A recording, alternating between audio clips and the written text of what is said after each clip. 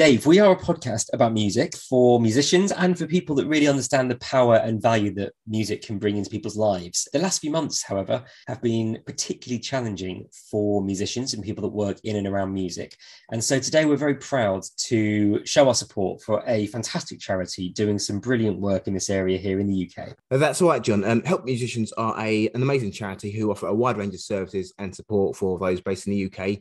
This includes work with creative programs, support with health and wellbeing, to name but a few. So for those who love music, want to support the industry and help see it grow, please visit www.helpmusicians.org.uk. Love music, help musicians. Now let's get on with the show.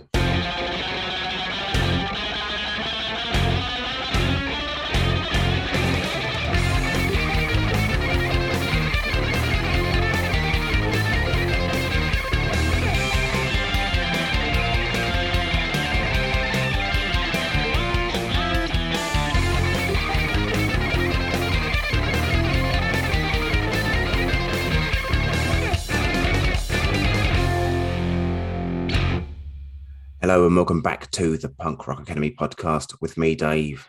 And me, John. Dave, we have just had a very honest, a very interesting and occasionally emotional interview with Carlos from the Nils. If you don't know the Nils, first of all, you need to listen to them because they're incredible. Their story is one of sort of sadness, perhaps in many parts, but actually there's some heartwarming moments in there as well, as we'll hear in this interview. Dave, for me, the Nils are the one band that I listen to and think, how did these guys not get huge? Not maybe huge in terms of sort of, stadiums, but big with some of the great names that we talk about today, like The Replacements, like Husker Du. For me, the Nils are easily talked about in the same sort of breath. We're around at the same sort of time, in that same sort of scene, but never quite made it for reasons that we talk about. There are many of them, but what's that sort of band for you, Dave? What's the band that you listen to? You think, how are these guys not massive? How are they not like a everyday household name? One of the band I probably mentioned before in the past, and I do wholeheartedly believe they could have been huge. Subsequently, the band that one of the members went on to did make waves in the mainstream, and that was The Kills. And that was Alison Mosshart from the band Discount. Discount, I think, are absolutely fantastic. They played a perfect mix of pop, punk, really catchy tunes. And I saw them a couple of times in London, thankfully, before they broke up. But they're one of the ones who I think really could have been huge, given the right opportunity on the right label and at the right time. So, yeah, Discount for me are one of those bands who came close but didn't quite get there. Yeah, there must be so many of them, those little moments that just kind of went flying by, those sort of sliding door moments, the kind of little missed opportunities. Oh, well, we talk about that a lot. But before we get to the chat with Carlos, I'm very pleased to say that if you haven't heard the Nils, now is your chance. We have, thanks to the wonderful people at Labac Store in Canada, an offer for you to get the Nils album reissued on vinyl, Shadows and Ghosts. You can get a 10% discount. We will put the link into the liner notes of this podcast, but to get the discount, all you need to do is add the code SHADOWS, SHADOWS, and you get a 10% discount. It's available, I think, for a week. I think there's only 100 copies of the vinyl being pressed. So get on there quick and get yourself a little discount on a great piece of vinyl. Enjoy listening to the Nils, but before you listen to the Nils, here's Carlos from the Nils. How are you keeping? I'm doing okay, considering the situation in the world right now. We're doing good. We're in the studio right now. We're recording a new EP, and we're about to release the last album we put out in 2015, Shadows and Ghosts. So things are going good. Yeah, obviously seeing you guys are in the studio. You've got that. There's a nice mention in We Can Be the New Wind. You've just put out that live recording from 92, I think, the other day. So yeah. Things seem like they're going kind of okay right now in the world. Oh, there it is. There's the new Wind book.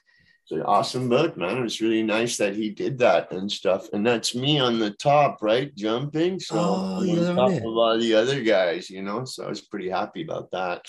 I mean, that's great. Did you know that you guys were going to be in the book? Yeah, he contacted me, I guess a year ago or something like that, and he let us know he was going to put us in there. So that's nice. He's a good guy. He's been following us for a while, so it's nice, you know. That's kind of the payoff for us, you know, things like that, you know. We don't make a lot of money at this, so things like that are what warms my heart and stuff, and you know. And then at the same time, it remembers from my little brother, you know, so that's kind of cool. Well, it's great, and it's important. I mean, I think, you know, we'll talk about this. We'll go through the whole history, and we'll start at the beginning, and we'll go right to the modern day. But you know, from the outside looking in, I mean, I'm a you know, heart on my sleeve, huge Nils fan, and have been for a long time. Thanks, and there's a lot of friends of mine that love the Nils, but you know, being from the outside in, I hate the story seems to be, and it's a really sad one, that there does seem to be a story of kind of missed opportunity and a lot of sadness about the Nils, and I think that really misses a lot of the beauty and everything in the music. But you know, it's stuff like that, like you said, is what's happening now sort of what should have happened a long time ago? Do you feel like you're getting a bit more recognition, perhaps?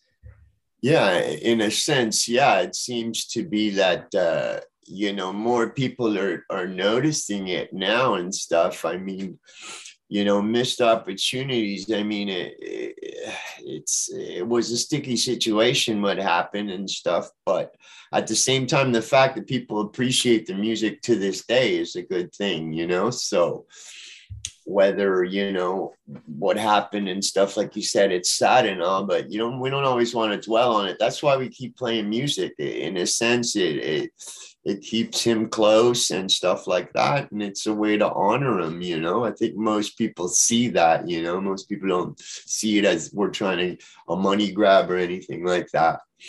But yeah, it's a stories with a lot of up and downs, you know. But hey, we're not the only ones. Music business is a very tough business, and you know, things happen that, you know, it's not always the most talented guy that makes it, you know, and stuff like that. So whatever. I mean, you know, it's for sure, it's always there, but I try not to dwell on it too much, and that's why I try to make new music and keep the spirit. I think we've done that pretty well considering he's not around. I mean, you know, we got a lot of reviews about the last album too, which was a hard thing to do. I mean, you know, I didn't want to be a singer. That's why my brother was the singer, you know, but we did pretty good off it. So I think, you know, I was expecting a lot more backlash, and, you know, when people appreciated it, I was kind of very happy, you know. So, I mean, that, like I said, that's why I do it, just to keep him, you know, close to me and stuff. So that's why I do it. It's just amazing, really. I know, obviously, thinking about art, music, it's something that, you know, it remains forever. And obviously, you mentioned about the book, and you're now documented within those pages now. And these are stories that are, you know, passed on to different people, generations, which will keep the spirit and the interest in your music and the band alive still. Yeah, just the fact that people were in the history books. I mean, some people, like, you know, I know people that never even had left the island of Montreal. I've traveled the world. I've played in amazing clubs. I've played with amazing bands. I know a lot of cool people. I get to meet people like you guys and stuff, you know. My friend here with his record store, you know, it's like, I always tell him it's like a museum in here, you know. It's like, I love just hanging out and looking at all these records, you know. And it's amazing that people would do that in a sense. Sure, it would have been nice to make Green Day money, you know, but what the heck, you know, maybe even worse things would have happened. Who knows? You know? It's not all about money. And especially now in the situation we're living in the world, I mean, I think people are starting to realize that it's not all just about what we thought it was, you know, how much stuff you have and this and that, you know. As far as art and all that, I think we've done pretty good, you know. Hey, man, you're calling me from England to talk to me. So, you know, that's a pretty big thing right there, you know. Oh, that's great. Well, it's a pretty big thing for us too. I mean, let's just start at the end, and then we'll work our way back, Carlos. But what's you're in the studio, so you've got it's a new EP. What's the kind of current lineup? Is this guys that you've played with for a long time? Is it the same lineup from the last album? What can we expect? Is it more of the same, of the kind of classic melodic Nils sound? Oh yeah, absolutely. Well, it's the same lineup. Phil Sarkos and Mark Donato, who've been with me for a long time. We have a new drummer, Emilien Catalano, who plays with Moving Targets too. Maybe you've met him in your travels there. I think they're coming over actually again. Yeah, they are. Yeah. he's a younger drummer. He's a good guy. He's a good kid. He's been with us for about 6 years now. So yeah, it's working. It's going to be the same. It's pretty much the same. We're doing it with the same guy, Peter Edwards, who's the guitar player in Grimskunk. We're doing it at his studio, Indica, which is a cool little studio here in Montreal. And yeah, it's pretty much the same. We got like some new songs that we worked out, and we got some old ones that we never got a chance to record properly. So yeah, it's going to be the same sort of Nils melodic, pop punk or whatever, And what's the songwriting process like for you then? So, how much thought and process do you need to go into writing a Nils album as opposed to just sitting down and jamming? Do you have to, is it difficult to channel what you guys have been doing for the last 30, 40 years and what your brother did, obviously, as a big part of that? Or is it just what is going to come out naturally anyway? And can I add just one more thing to that, John? Obviously you mentioned with the new record, you're going to be like, bringing up some older songs which you haven't had a chance to record. Have there been any kind of changes from, when you first created these and how they've developed into, what you're going to be producing now? Absolutely. Yeah. The, bits that you had were whether they be riffs or words, you always work on them and change them over the years. We that was a process we did in the old Nils with Alex and stuff. We'd have songs and over the years they would change or they weren't finished and stuff, match different things together. But yeah, it's a natural process. We stick to what we do best. We're not like, we're not Pink Floyd or nothing. So we stick to what we like to play, which is simple, sort of rock and roll, and our influences, that a lot of early British punk rock stuff, that's what we liked originally and stuff.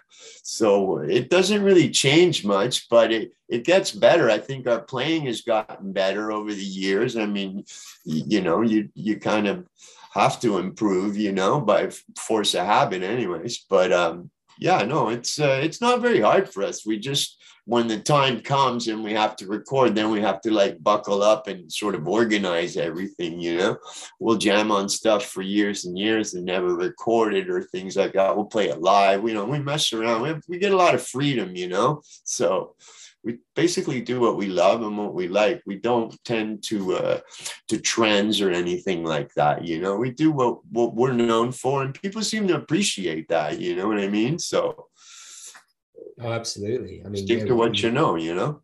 Yeah. Well, no, please don't veer too far off it. Okay. Well, I mean, you've kind of touched on it already. So let's start there. Then you talked about those kind of early British punk bands that influenced you guys.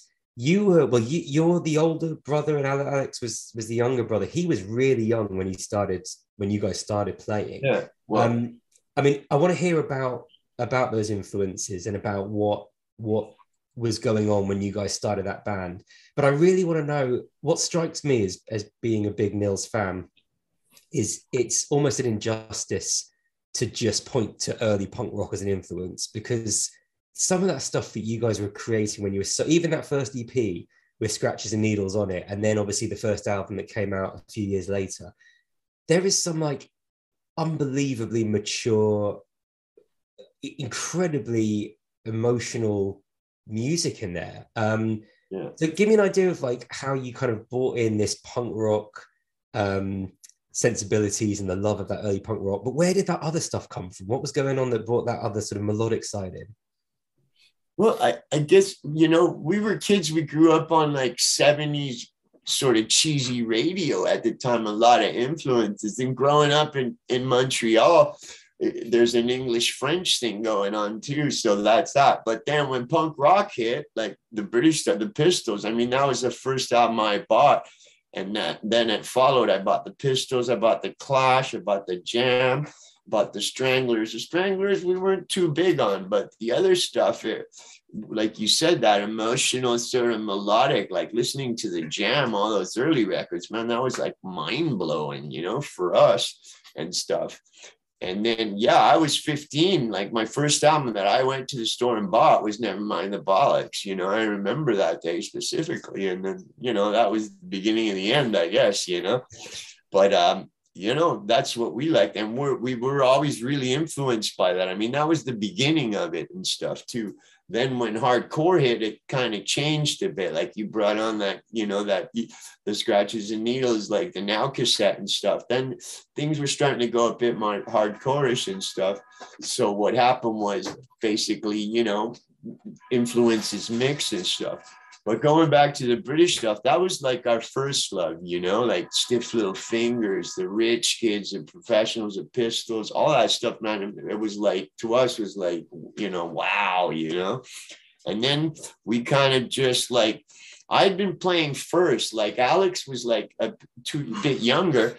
And at first I'd already been playing music a bit. He hadn't, but when he heard that, all that, brought those records and he liked it, then he started playing. So it took a while till he like worked up to my level where I was playing. And like I said, the years passed a bit, but then he was very good at like taking all that stuff and turning it into what we were playing and stuff, you know, and changing it in our own specific way. But I mean, that's what influences us the most, was that first British wave, you know, not to knock anything that came after. I mean, there was other cool bands, you know, with the hardcore thing and stuff, but that was like our first love. To this day, like I still listen to 999 or the, you know, the Professionals, and, you know, the Rich Kids album is always an album I love to play. I mean, we cover, you know, Ghost of Princes and Towers. We cover a whole bunch of those songs, you know. That's like our lifeline, you know.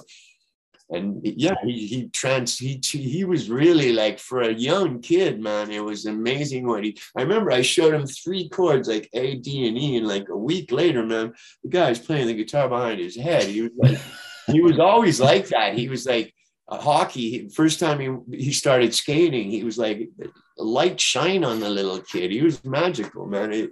It's too bad what happened, because I always say he could have been like Bruce Springsteen or something, you know. That's how talented that kid was, you know. And a lot of people know that, you know, and they got a chance to see him and stuff. I think, honestly, yeah, I think it's one thing to have the talent. It's another thing to be able to make that talent kind of strike a chord with people. And I'm not just saying this because you're here, but I think, you know, being able to play something, but being able to write the way you guys wrote, I mean, that's what sets the Nils apart, I think, is like the quality of that songwriting is just, is sensational. Yeah. Well, I always say too, we were in a funny place because we were in Canada at the time, and that stuff, we were always kind of a little behind and stuff. And maybe if things we would have been from America, people have said, you know, I don't really know and stuff, but you know, it doesn't really matter in the end. The point is that people like the music, so whatever, you know. The rest, what's happened is like inevitable, you know what I mean? So obviously, looking back to when you were formed, like John mentioned, you guys were very young when you started out and getting into it. So what was the scene like at that sort of age and that era? What bands were around? And also, you know, did you struggle to, you know, get shows being at such a young age? Well, that's it. That was like, punk rock wasn't very accepted in Montreal at first. It was like, you know, like I said, that we have this dual English-French thing, right? So being English kids from the South Shore and stuff, and there wasn't much of a scene. I mean, you know, we have a famous club in Montreal, Fufun Electrique. It's known in the world. I mean, all these bands have played there, and we grew up there playing that club. But you didn't have many more to play, you know. And touring was hard and stuff. I mean, we finally got to tour in the early '80s, you know, because we went out with MIA, an American band and stuff. But it wasn't as easy as it is now. I always say, we built the trenches that the kids play in now, you know. There was no circuits and stuff like that. Everything was very DIY. So yeah, there was shows, but it wasn't like now where like in the city, there might be 20 shows, but there might have been 1 show a night, you know. So you got to remember, things were different, and punk rock wasn't like super like huge over here like it was in England, you know, or in certain American cities. It was still kind of like, you know, looked upon as like a weird little thing, you know. And then of course, when, you know, the $1 million contracts with Nirvana and Green Day happened, then it was like the world went upside down, you know, which was, you know, but that was after, you know, right after us. I mean, we kind of missed out on that, you know, who knows? People say it was like Nirvana, the Nils is Nirvana 10 years before, you know, almost, you know. I mean, I think, I mean, that was, I was going to ask that question, but maybe we'll get to that later about the Nils being ahead of their time. But when you're starting out, I mean, you obviously you find this British stuff.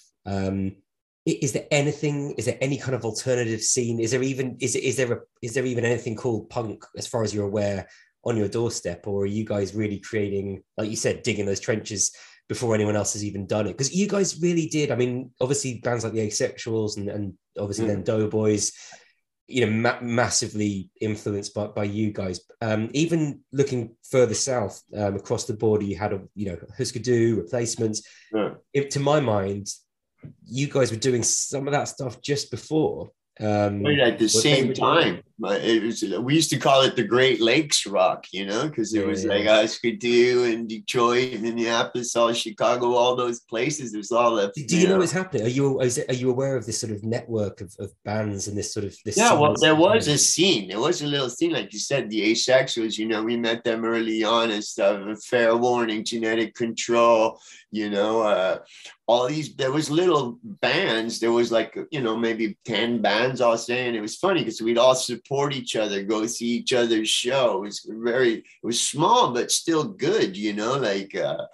Familiar and stuff, you know, we'd see all the same people at the shows. Even when big bands would come from out of town, they would always see the same people at the shows. There was a scene, but it wasn't as like network. Like I remember our first tour, you know, you'd have to like, it was hard to book tours, you know, you had to like find a club in every city across Canada. Is not like England where you drive, you know, 2 hours and you're in another town. You got to drive like 7 hours, you know, it's like a long drive.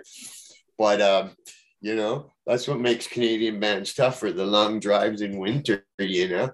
But yeah, no, there was a scene and it was a bit of a struggle, but the more it went on, the more it got built. So, you know, eventually there was a network, like you said, and we caught on to it. You know, the guys from BYO, Youth Brigade, they helped us out like on our first tours and stuff like that to get papers to go to America. Like, it's not like now, like, you know, before you needed like a letter saying you were going to go record, blah, blah, blah, you know, there was ways around. Now you need a visa and all this stuff, you know, which we got into when we signed with Profile and toured with the Godfathers, you know. So, yeah, things changed, you know, it became more business-like, but it was very DIY, like I said, you know. Yeah, absolutely. And how much did, like, when you started tapping into that network, like, how much did it sort of change your sound, or did it at all? I mean, it seems to me that, you know, you sort of started off playing stuff based on the stuff that you heard from abroad, from the UK, from the British invasion. And when you sort of now are aware a bit later on, when that first album comes out, when you're sort of listening to stuff that's happening in and around the States and even in and around Canada, are you now defining your sound a little bit based on what other people are doing more in your home turf? Yeah, well, I think the sound changed like over the years. Like I said, when we started, it was punk. And then all of a sudden in the early 80s became hardcore-ish, right? Everybody was sort of leaning that way a bit more. I think we never did. We kind of stuck to what we liked, which, well, you said, that melodic sort of pop, punky sound and stuff.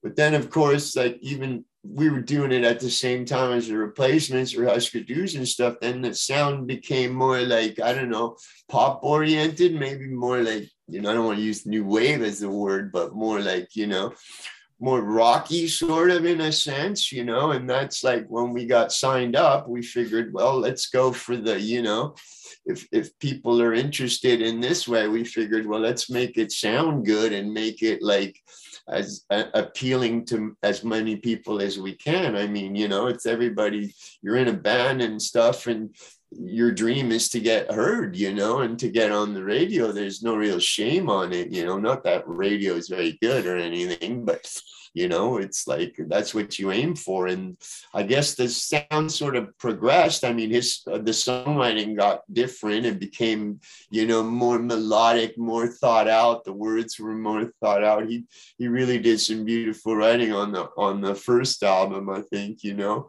We both did, but he did the major brunt work and stuff, and you know, I helped him out, but he really took it to a special place that I thought, well, it's still considered a really good album.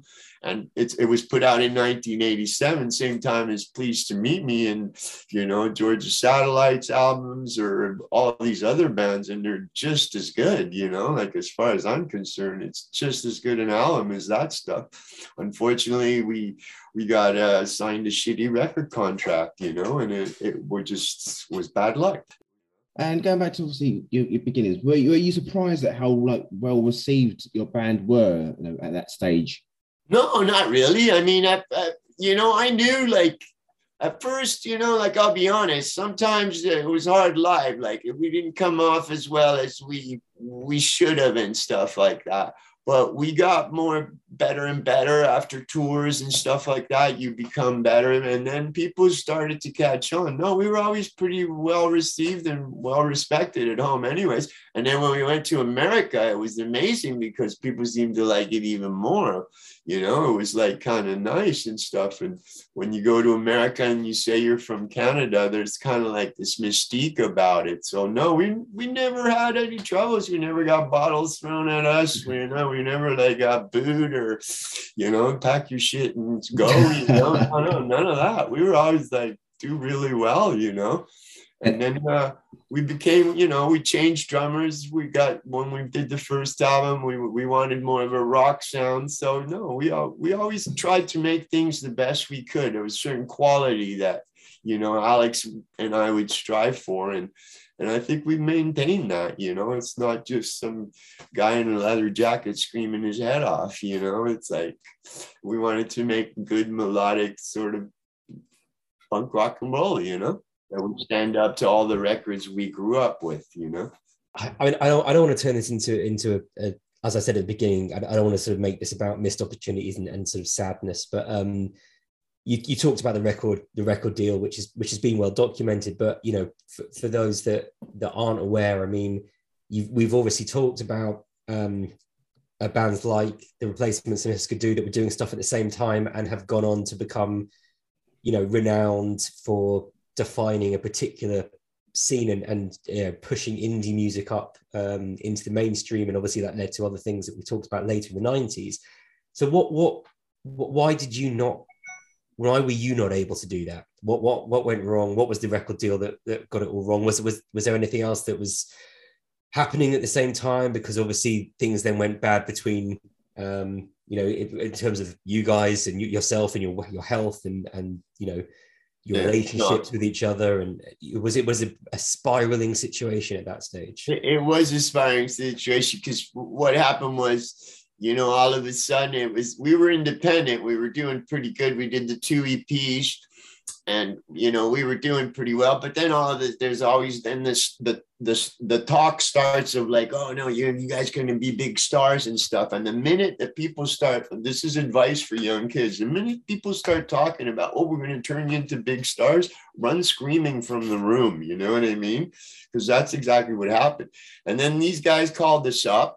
And I remember at first I thought it was a joke, you know. I was like, this guy, oh, I'm from New York City. We want to sign you up, blah, blah, blah. And I was just like, I thought it was John Castor, my buddy, playing a joke. So I hung up the phone. Guy calls back 5 minutes later. He's like, no, man, this ain't a joke. I'm serious. I'm with Profile Records. We're like, Profile, doesn't that Run DMC's label? So we're like, okay, well, what's the deal? And the guy, you know, he explains it. So what it was that they were Run DMC's label, and they were making millions of dollars off Run DMC. So they wanted to get a tax write-off. So they decided to sign like 20 bands. They signed like Girls School, Motorhead, DOA. They signed us, Murphy's Law, the Cro-Mags, so on and on. The list goes on. They put out an album for each band and then dropped all the bands. But when they were signing you, they told you, we're signing you for 7 albums, plus a live, plus a greatest hits. So our careers should have been, for 9 years, my life was set. And every year the money would go up. After the first album comes out, a month later, the record ends up in a Rolling Stone chart, which is fucking impossible to do if you're a band from Montreal, my friend, you know, unheard of. Okay. You're in the charts, and now everybody's like, oh, dude, you're going to go on tour with The Alarm. You're going to go on tour with Midnight Oil. You're going to tour this and that. And then you ended up going on tour with the Godfathers, right? So we go on this big tour. We're doing really, really well. We're blowing them fucking away every goddamn night, you know, because they weren't like very good bands. Sorry. I mean, you know, no offense to the Godfathers, but, you know. But anyway, so, and then like we were selling most of our records on the West Coast. So we're working our way out there. We did the East Coast, come up through the middle, and then go to the West Coast. And then the last show, like halfway through it, Minneapolis, First Avenue, home of the Replacements and Husker Du, that we're all in the crowd, by the way. They tell us, oh, you guys are going home. Like somehow, like, I guess they were paying the Godfathers to have us on tour, and they decided not to pay anymore. So that was it. And it's like, dude, after everything I just told you to happen, we were like cut off at the knees. Then we weren't allowed to go record for the longest time. We had all these other companies like Reprise, you know, Atco called us that wanted to sign us, but we needed a release form, and they just tied me up for years. And you were stuck in a legal issue at that point. Yeah. And then I didn't, you know, we didn't have the money to, we could have taken them to court, but the deal was if you take them to court and you lose, you got to pay their court fees. The contract was a bad thing. How old are you guys at this point?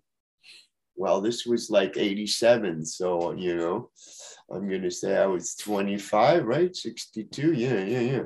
And you think that, as you said, you think the next decade is laid out for you, so you've got that plan, and suddenly it just gets ripped out from under your feet. That's it.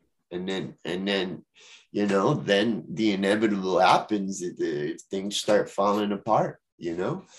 Well, what do you do at that point? What do you, I mean, you're not able to record as the Nils. We tried to keep playing. We kept doing shows and stuff like that. We kept doing demos, try to see how we could do it, but we didn't have we didn't have a good management and stuff, and they weren't offering solutions. And then I'd been doing a lot of the work as far as dealing with all this stuff, and it just got to the point where I had no more solutions myself. It was just like, I'm not a manager. I did the brunt work when we were independent, but at this point, if we would have had somebody like now, we have a good manager, Peter Ward. He helps us out, but he should have been around then. Unfortunately, we didn't know the man, you know, and we would have needed help like that, but you didn't have that now. Like all these bands have advisors and managers now. We didn't have that. We were just, it was all ourselves, like the Clash, all done in house, you know, like we did everything, book shows, you know.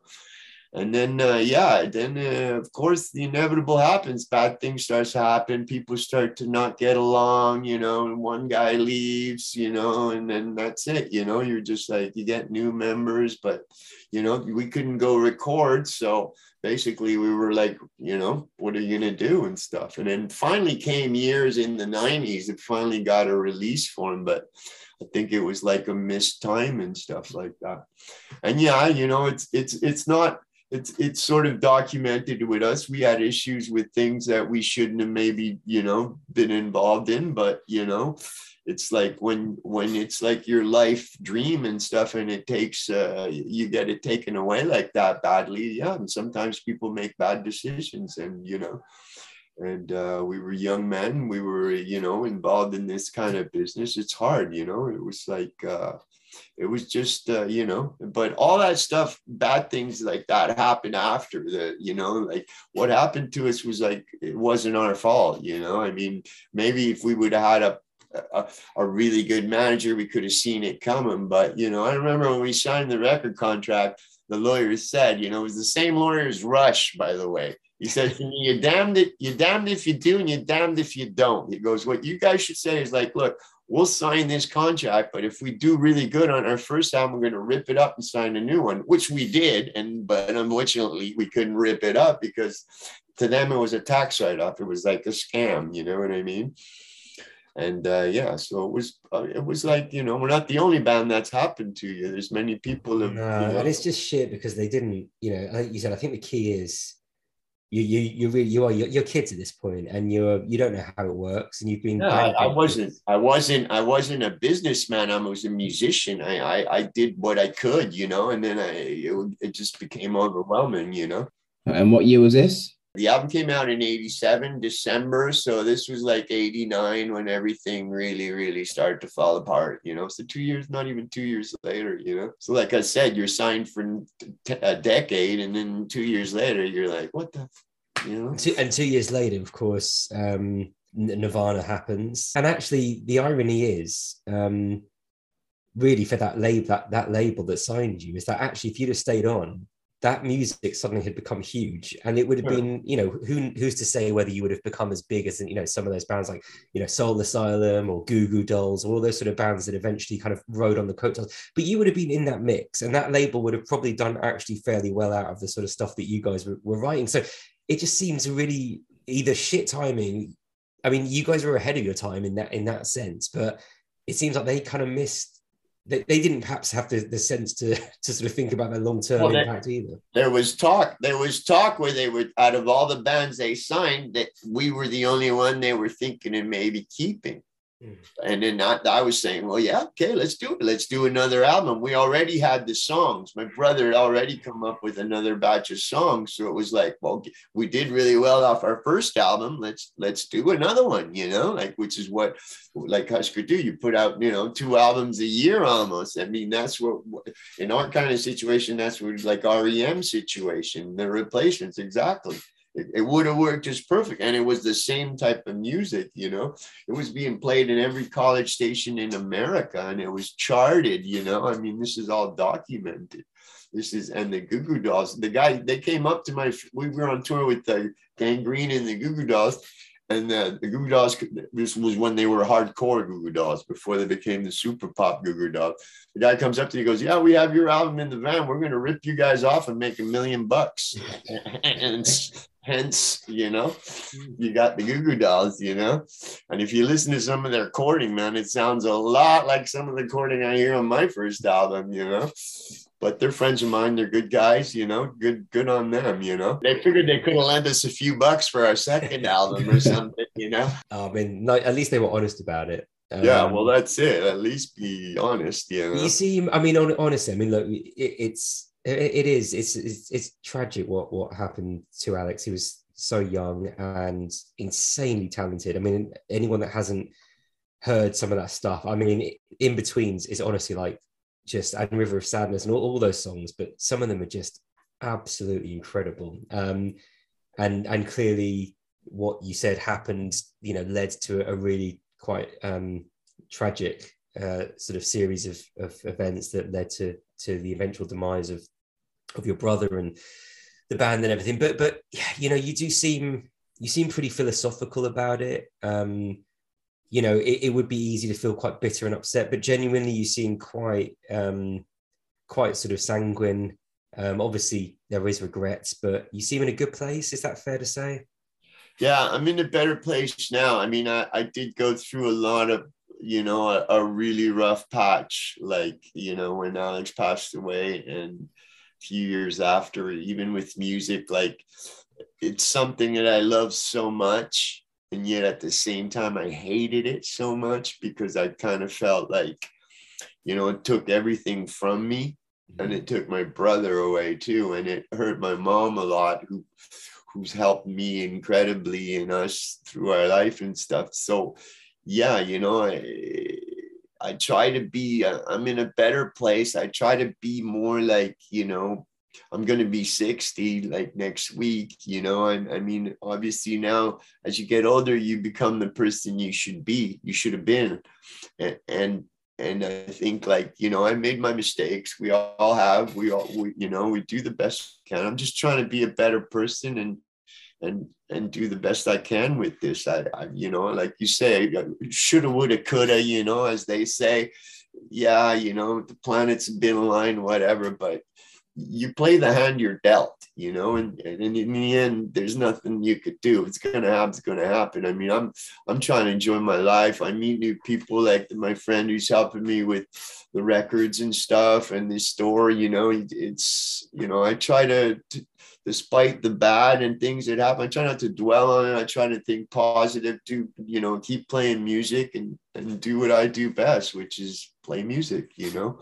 I wish Alex was here with me? Yes. Yeah. Every day I miss my little brother, but I can't do anything about it, you know. Like when it happened, I tried to talk to God, like, you know, and it didn't work, you know. It was like, you know, this is what happens, and that was it, you know. So it's like, what can I do, you know? So I try to be as positive, and that's why, like, I keep doing it. Sometimes I think, oh, I should give up, you know, whatever, but I just do it because maybe it'll bring, like, you obviously, you know, you know about Alex, so hey, it's working, you know what I mean? So that's it. And if we can keep playing music, which is something we do, we don't really care anymore. For a long time now, we go jam every Saturday. We go rehearse every Saturday from 8 to 10. We're at the rehearsal. We've been doing this for 40 years that I've been playing music or more. And that's, to me, that's our love. Being in that room, the four of us, just throwing the songs around, playing covers, doing that. Dude, we're in heaven. That's rock and roll heaven for us, you know? And we're good with that. We get to do shows, we get to do recordings. That's all like extra bonus, you know? So. And have you got any like tours lined up or anything along that? Obviously, you know, you got releasing your EP in September. You gonna have any tours lined up to support that? Not as of, but we're working on it, obviously, because of, you know, the world's been stopped for so long, as you know. But we're going to get out there and play again. Yeah, definitely. Hopefully come see you guys. That's always been a dream of mine, to go to Europe and stuff. So, you know, other people are doing it. So I think we're going to get our chance. But these new records is the whole reason we're doing that, to get back out there. Oh, so, please do come over if you get a chance. To the previous answer, and I'm really pleased to hear that. It's nice to hear that you're in a good place, and, you know, you don't have to forget or try and erase any of those memories. You've got to live with them, and you've got to sort of move on with them. But what do you think? I mean, I've alluded to the fact that you guys were ahead of your time. There was a lot of stuff that perhaps you were a bit too ahead of. There's a lot of stuff happening at the same time that got bigger. Like, what do you think the legacy of the Nils is when you look back? How do you think you're going to be, you know, remembered? How do you fit into the scene that we all sort of a part of? What do you think is the sort of legacy that the Nils have left or will?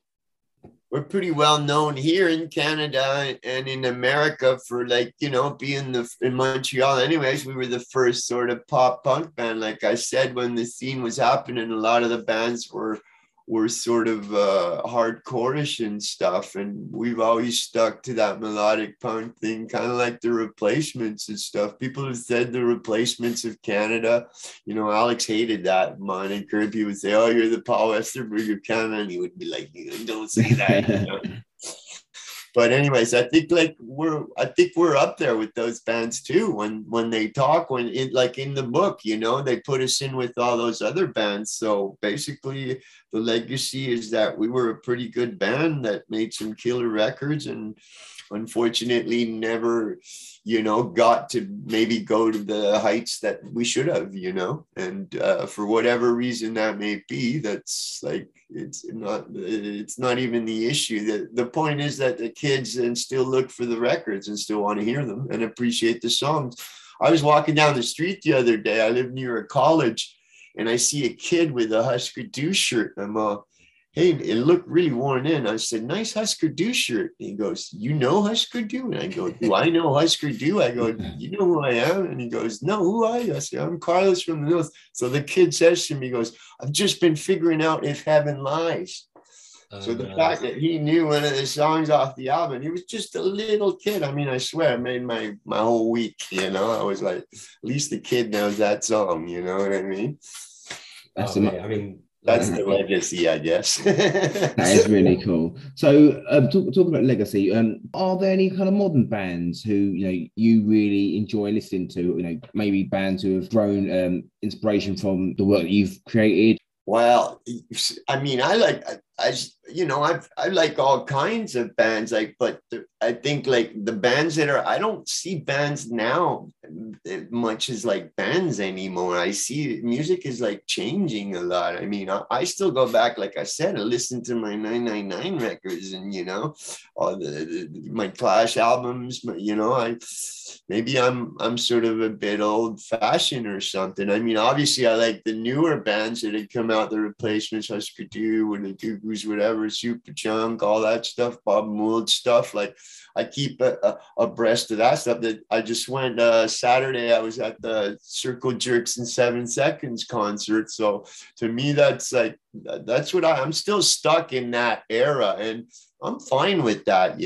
but I don't mean to knock it, but music has changed so much. I don't recognize, something like before. I used to, like even the Manic Street Preachers. I remember when they came out, I was like, I'd go and listen to that and stuff like that, because that's what I'm into, But now I don't see bands that much. There must be, maybe I'm not looking as hard, or I'm stick to what I know, but yeah, There's some our kind of band, it's not what's popular now, right? I mean, like I said, right. I don't know. I I don't even bother with that. I just do what I like to do, and that's it, and if by some hook or by crook you like it too, then hey man, great, Yeah.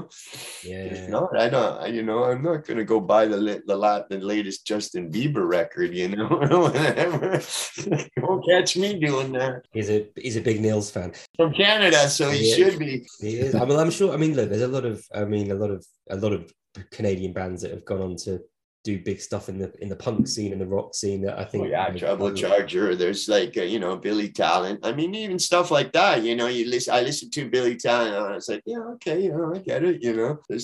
There's bands out there. It's just I think our era was more like the kids followed the bands more, you know what I mean? It was like you were a real fan. You got all the records. Like when I followed the Jam when I was a kid, I bought every single ever made. You understand? Like Japanese pressings, Spanish pressings. I had them all, like every single Jam record ever put out.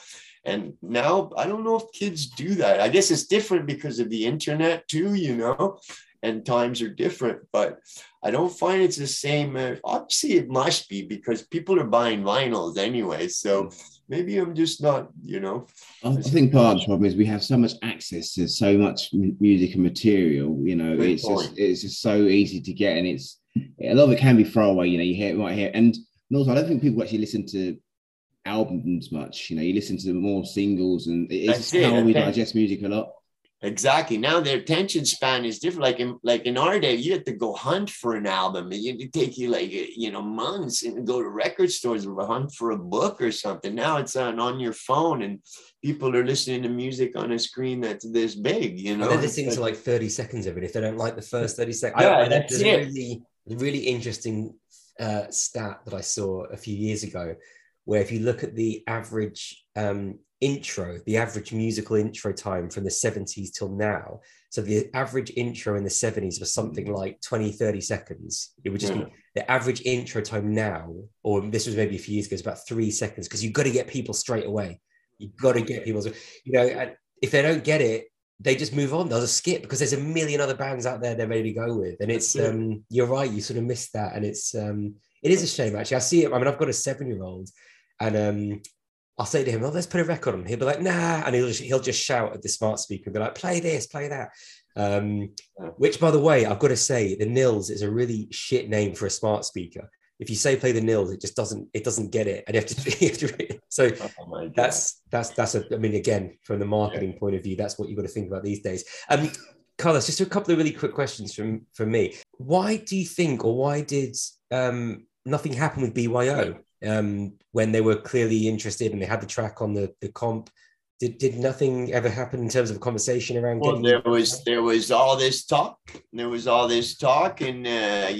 were all like, yeah, we were curious in you, and I think they went with SNFU, and I think that there was time they were talking about it, and it went with Junior Gone Wild.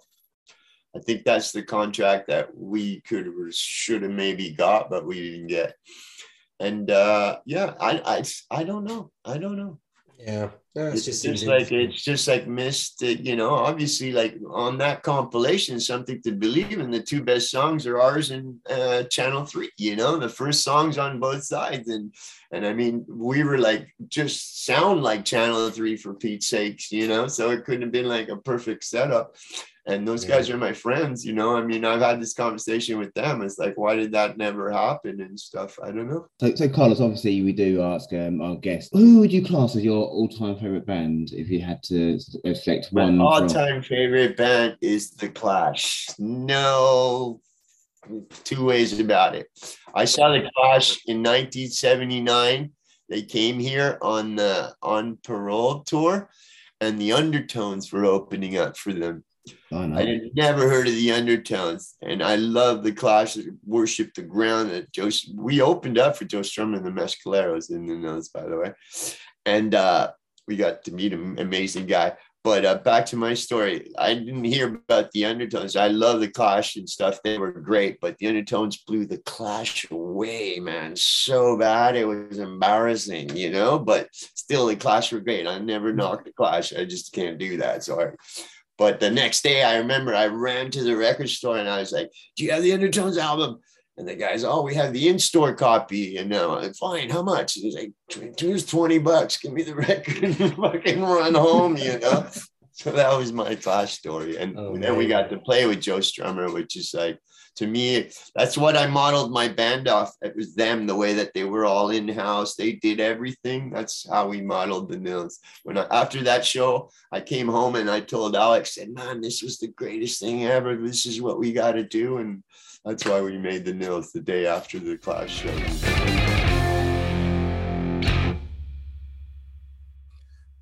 Well, that was very touching. Lovely guy as per usual. Really thought-provoking stuff. And it's just like we mentioned at the start of the show, it's a shame that the Nils didn't quite reach the heights of, you know, the popularity which could have been. But you know, the fact that they're still making music, still winning the audiences over, and out there making great tunes, it's just a testament to, you know, how much they are loved.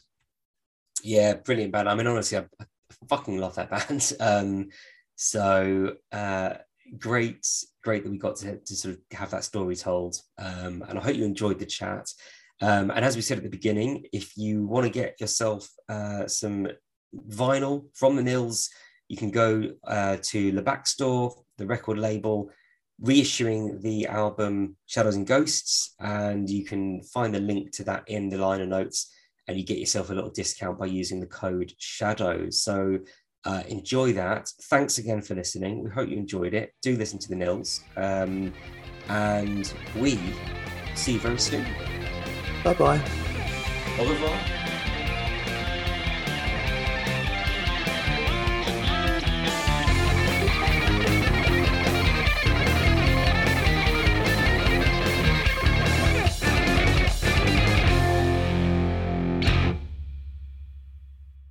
I'm Carlos Soria from the Nils. You've been listening to the Punk Rock Academy podcast, the best podcast in England.